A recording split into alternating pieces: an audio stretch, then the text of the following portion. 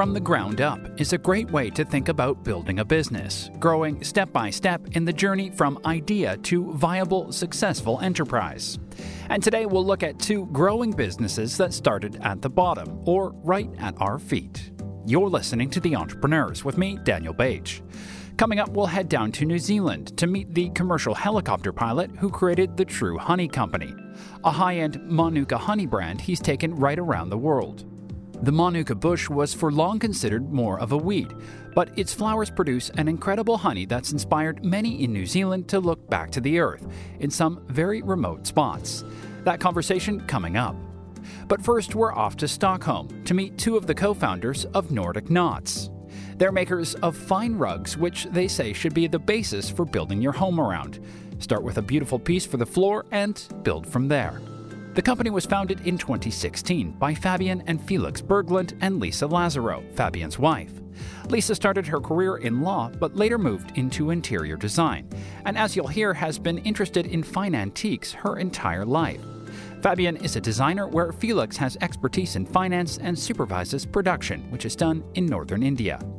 The color palette and patterns of the rugs are inspired by natural light in the Nordics and classic Scandinavian design. First up today, my conversation with Lisa and Fabian on their company, Nordic Knots. We're rug dealers. That's really what we are. But with Nordic Knots, we wanted to disrupt an old and pretty traditional category when it comes to interior design. We feel like, buying rugs today, or when we started out, was too complicated. There were too many choices. And we wanted to offer something that had good design and good quality, but also pretty good price, and make those kind of rugs accessible. It's not like there's a shortage of rugs out there. There's lots of really high-end, like super expensive. You can buy a rug for a million euros, right? So there's tons of rugs that are like really high-end. And then there's obviously so much stuff from the sort of big chains, bad quality stuff that is really uninspiring. And we felt that there's nothing right there in the middle for people like us that want something that is beautiful, made to last, and sort of inspiring. There's nothing really in the rug category we felt that was made the same way that a fashion brand might inspire you. Yeah, very interesting. And even in a very busy field or busy ecosystem, as you point out there, I still feel with these types of brands, there is a lot of space to do things much better. And I think we can come on to how you are doing that and sort of your mission there. But Lisa, perhaps we could just walk back just a little bit and talk about how this all came together. What do you collectively bring to this company, and how did the conversation start about doing something different, as we've said? We started with a pretty functional idea, when you want to create something, a product. But along the way, we have really become appreciated for our design, the aesthetic that we create in the world where we place the rug. So it's not only creating the product or making or designing the actual product, it's more about the world that we place the rug in. And that is something that we just realized that that's something that we're really good at. Fabian, you talked about creating a well-made product at a very good price point and well thought of, well considered, well designed, all of these things. Where is the starting point for you then on how you begin to create that? Does it begin with the design? Does it begin with finding the best production partners? Talk to me about that journey and how that started for you. The first collection we did, we got inspired by Stockholm. I'm from Stockholm. I lived here most of my early life, and then both of us lived abroad for a long time. That's also where we met. And then coming back to Stockholm, visiting, all of a sudden it felt quite sort of exotic. And we were inspired by the colors here, really. It was all about the colors when we started, the colors of the facades, the colors of the landscapes. And we thought, why don't we make a small collection of rugs, simple design, nothing that is too out there, but something that kind of works for a lot of people. By not having too much, maybe we can make it in a way that's also fairly competitive. There was also a big trend in the direct-to-consumer idea, which is obviously cutting out a lot of costs by not having showrooms, not having middlemen. So we were sort of seeing that trend and felt that we could do something in that space with rugs. We make them in India. That's really where most of the rugs are made. There's, of course, a lot of places in the world, but There's a lot of great rugs made in India. And we just looked at the types of rugs we were making. And it was a lot of back and forth, finding a type of rug that doesn't get too expensive, I guess. A design that you can do that doesn't get too complicated, that doesn't take too long to weave, things like that. And then, of course, what goes into the rug ultimately determines the price as well, the kind of wool you use, things like that. So it's been a lot of experimenting, to be honest, to get to where we are today and figuring out what the best product is that we can make. Lisa, talk to me a little bit about the design aesthetic and what you've gone for, where you started. Obviously, you had worked in the interior design space before and now are working on one specific element. You'll have an idea of what you want to see as the end product that you go on to use to create your brand, to sell to consumers.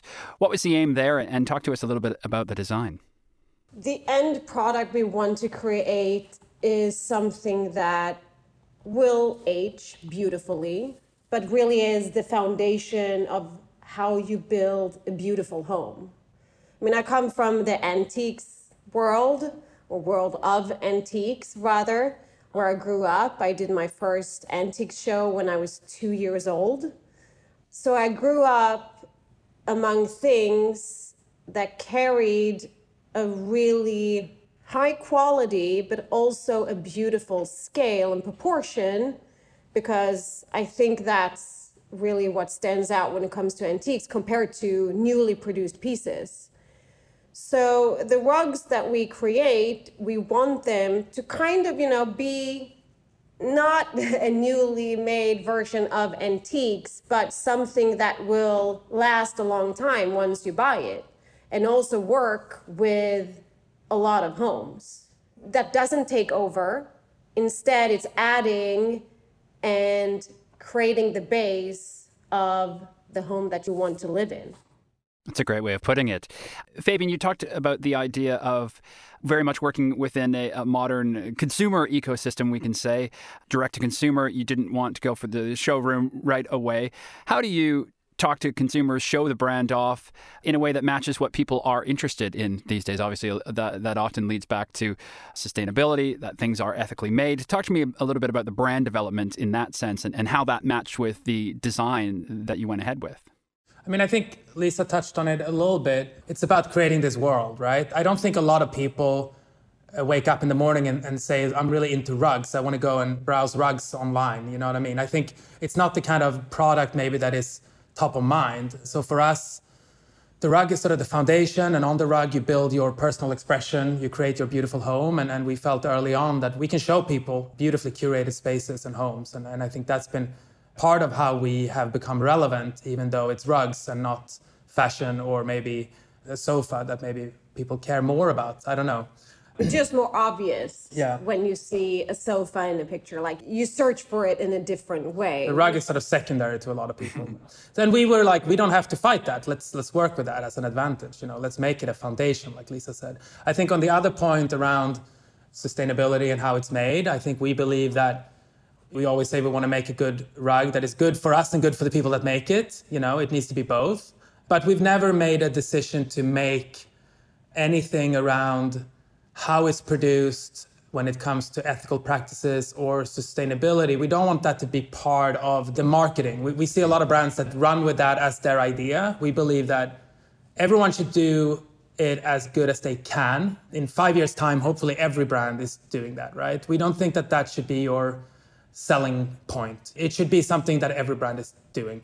And we're obviously, like everyone else, learning. I think what we think is the right thing to do today, we will learn even more in 5 years and do it even better. So it's never finished, that part. So it's super important, and we work really hard at that side. We work with a company called Goodweave, for example, to make sure that the weavers get fair wages and the conditions are right and things like that. But it's not the thing we want to headline our brand around. Sustainability is kind of like playing golf. Like, you're never good enough. You can always get better. You don't like golf. No, I didn't like golf, but I like sustainability.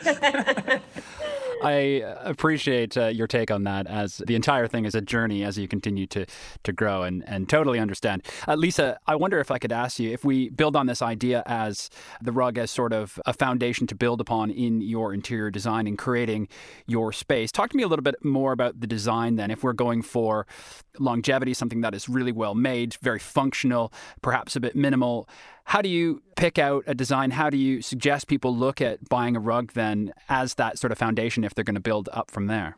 We have such a strong design identity, I think, coming from Sweden. We both lived abroad. I lived in New York for 11 years, Fabian 8 years, before that in London, and we lived in Amsterdam. Like I said, I grew up with Swedish antiques, and Swedish antiques is what I know really, really well. Swedish design or Scandinavian design is extremely restrained. When you live in it, maybe you don't always think about it, but living abroad, all of a sudden you get a perspective because you're distant from the design in a way, if you understand what I mean. So when we are designing, it's pretty minimalistic in a way, but we try to think outside of the Scandinavian design box. But when we design, it's with that knowledge in hand. And I think building a foundation on that, it's easier than building a foundation on a super busy, super colorful, multicolored rug. I would also add, the hard thing is not to design. I mean, it's easy to make lots of different rug designs. It's almost like a two-dimensional piece of paper. You could draw so many patterns and so many ideas out fairly quickly. The real struggle is deciding on what to actually make and make sure that the ones we do go with, are ones that we feel can be part of our collection for a long time, because we never want it to be sort of a trend company. We don't want to be too much into what's the seasonal trend, what's the latest idea in interior design. No, I mean, the goal is really the rug we design today is going to be as appreciated in 10 years' time, hopefully. I mean, then you've actually achieved something as a designer, I think. If you look at what we create in our collection, there is something that I think will be as beautiful or even more beautiful within 10 years' time. But then we also have these interesting capsule collection or collaborations, or where we really challenging ourselves when it comes to the creative process and the end product. Fabian, just coming back to you, I would love to hear about perhaps what is the other corner of the triangle of the leadership of this brand, and that is your brother, I believe. Talk to me about how that works between you three and his role as well. Yeah, no, it's great to work with the family. The idea was sort of born when he was visiting us in New York, actually, and we were thinking it'd be great to do something together, partly because we think we respect each other and we think we can build something good, but also to have more opportunity to see each other, I guess. And now we see each other all the time. Every day. But no, his background is in e-commerce. He was actually a poker player for many, many years before that. So he's extremely good with numbers. He's the brain, I guess. We do other things. We do a lot of the decision making together. I think the three of us have different backgrounds and we bring really something, things, something different to the table. I mean, he is a really skilled entrepreneur. Fabian with advertising and marketing background, and me coming from design and antiques, knowing picky clients, selling high-end products too. So it's a pretty solid base when you're going to build something like a rug brand. And I guess the benefit when you're family, it can, I think, be a challenge to a family business as well, but you can sort of argue about anything, I guess. You're still family, so it doesn't matter if you don't agree on something. You can't get rid of each other. You're not going to get rid of each other because you disagree. It's a good way to actually push each other and push the business forward. And Lisa, just adding on that, talk to me a little bit about how rewarding it has been for everyone, perhaps, or how challenging, conversely, it has been to bring this collective experience and wealth of knowledge together into a brand that is the brainchild of all of you, and sort of what does that mean for you, and how interesting has it been to grow this brand? Oh, it's been extremely interesting and so rewarding. We started out, this was a side business. I was working full force with the antiques company and my interior design projects, and Fabian was head creative, and Felix had, I think, 2 or 3 businesses to take care of. And little by little, day by day and year by year, this has become what we do full time. And seeing it grow and I'm so happy every time we sell a rug. It's just such an amazing feeling to every time we get the samples from the drawing board, the idea of what's the muse home and what are the colors that we're going to use for this collection. The sample comes in and opening up the packages and then choosing what we're going to actually produce and then photographing it and finding these amazing spaces or homes and styling the shoot. It's such a great feeling. And then on top of it, people like what you do. It couldn't be better, I have to say. Like now when I'm talking about it, I'm like, it's a big smile on my face. So I hope that the journey will just continue. Of course, as there has been challenges. It's sometimes a little stressful too. Sometimes. Obviously, it's stressful. I mean, we put everything into this business. And for me and Fabian, we're married, so this is our life, and this is what we're hoping to be able to do as long as we can. Lastly, Liza, why don't you just tell us what's in the works and how you see this as sort of a vehicle to get into other things, or what's on your plate these days other than taking care of a 9-month-old? Other than that, we are building the world of Scandinavian design around our product. We might be expanding to other products, except from rugs, to really be able to give our clients and our followers the full experience on how to create the image that we have been creating for our rugs. Very, very well said to you both. Thank you so much for your time and for sharing the story. Thank you for having us. Liza Lazerow and Fabian Berglund, two of the co-founders of Nordic Knots, speaking to me from Stockholm. You can learn more and see their collection at nordicknots.com.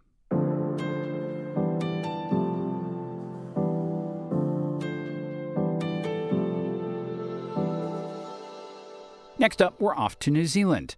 Jim McMillan is the founder of the True Honey Co., a company he was inspired to launch in 2013 after seeing endless hills of Mānuka flowers in remote parts of the country's North Island. Jim has been a helicopter pilot in the agriculture sector and has built upon existing relationships with landowners for honey production. Jim is passionate about conservation and looking after New Zealand's unique natural environment, and has created a brand that is a celebration of quality and responsible production. The brand's range of honeys come in glass jars inside a unique folded cardboard box, which was created to ensure no extra packaging or bubble wrap is needed to ship right around the world. While Maori people have for long used part of the Mānuka bush for medicinal purposes, the honey's incredible antibacterial healing properties were not widely known until just a few decades ago. Here's Jim now with the story of the True Honey Co. I come from a background in aviation, or more specifically helicopters. Worked for many years in the service providing industry for the agricultural sector in New Zealand. I guess I was fortunate enough to spend a lot of time flying up and down the length and breadth of our country and sort of spotted or identified some significant stands of very pure Mānuka growing in some very remote locations. I guess really come up with the idea of wanting to be able to produce some of the world's purest Mānuka honey from some of these really remote, beautiful locations, really. The only way we could access them was through the use of helicopters to penetrate into some of these very, very remote areas with no, I guess, road or vehicle access of any kind whatsoever. And what did it take to get that up and running? Obviously, this is a very remote part of the country. I can only imagine there are some protections involved. But talk to me just about how you got that operation off the ground, because as you say, it is quite far to reach your production area. I come from a background in aviation, so I was pretty familiar with that. Also had extensive relationships with landowners, I guess, throughout the North Island anyway, and really set about identifying the owners of these properties. I could clearly see, I guess, from the sky, a lot of these stands of Mānuka weren't being utilised for Mānuka honey production. So you found out who the owners were, approached them and put the proposition to them around would they be interested in, looking to gain some utilisation from their resource, and generally that was viewed very favourably. Looked to really set up and put in place, I guess, mutually beneficial partnerships with those landowners, good fair terms really, where I guess it was a win-win for both parties. What was once considered potentially a liability, being the Mānuka bush, they could see an opportunity to potentially generate some income and revenue, I guess, from that resource, and also loved the idea of being part of the story of producing honey from these beautiful areas and taking it to the globe, really. So that's really how it came about, and as simple as that. You've gone, obviously, quite literally above and beyond to far reaches of the country to find space for production. Just talk to us about where the industry is at and why there is perhaps need for that. Is it because there's not enough land and not enough landowners that want to have their space used for Mānuka production? Just talk to me about where we're at now in terms of what the industry can be for New Zealand and where it's at. Not that long ago, Mānuka honey was actually considered almost like a weed. Certainly in my career as a helicopter pilot, I spent quite a large amount of time actually cutting, spraying. It was considered a weed, I guess, and it was cleared accordingly. As the Mānuka honey industry has evolved over time, it's viewed quite differently because it's generating those landowners an income stream and now a viable part of their farming operation. There's been certainly significant growth in the industry from a production standpoint, and that has certainly tied up a lot of resource. But right from the very beginning of True Honey, I guess really built the business on the production of some of the purest Mānuka honey in the world from some of the most remote locations. So that's an area that we've focused very hard and haven't really deviated from that. So because of my background in aviation, experience with helicopters, it's positioned us very well to just really capitalise on that sector, and working very hard to continue to create our premium/luxury brand. And we wanted to be able to provide honey lovers around the world with the opportunity, if they're buying a very premium luxury end product, to have the confidence that it's come from some of the cleanest, greenest locations around New Zealand, and certainly free from any potential pesticide or other residues. You mentioned a little bit earlier that you are creating some of the most pure products. This is very unique, very special process as well. For our audience, just explain a little bit about how you grade the quality of the honey and what it is you're actually selling across the range.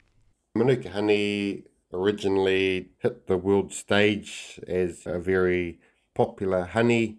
It was really due to the fact that a gentleman by the name of Professor Peter Molan discovered that Mānuka honey had properties within it that no other honey had, which essentially gave it some non-peroxide antibacterial properties. He was conducting a number of trials and tests using Mānuka honey on wound care for healing antibiotic-resistant severe wounds and ulcers, and they found that Mānuka honey outperformed all other honeys by a great extent. So they dug a bit further and identified that Mānuka honey contained up to 100 times higher levels of a compound called methyl-loxyl, or MgO for short, than any other one of these honeys. So when I talk about purity of the Mānuka nectar are present in that honey, and as importantly, I guess the concentration of methyl-loxyl or MgO present in that honey as well. Talk to me about just the sales abroad. Obviously, that will be a big part of the market, and your partners will play a role in sort of selling the story of the brand and helping not only the company, but New Zealand sort of rebuild that reputation or continue to build the reputation of what Mānuka honey can be. As you said, not so long ago, people didn't really know what this was, but now it's become quite a delicacy, we can say, and it is a very high-end product. So talk to me just about who you've worked with and what that journey looks like in continuing to try to grow your market, we can say, abroad. One of the biggest steps forward was the introduction by New Zealand's MPI, or Ministry of Primary Industries, around the development of a definition for Mānuka honey. So I guess now that that's in place, I guess anybody that's purchasing Mānuka honey that's been packaged in New Zealand can feel 100% confident that it is Mānuka honey as per the MPI definition. We're selling into numerous different markets around the globe.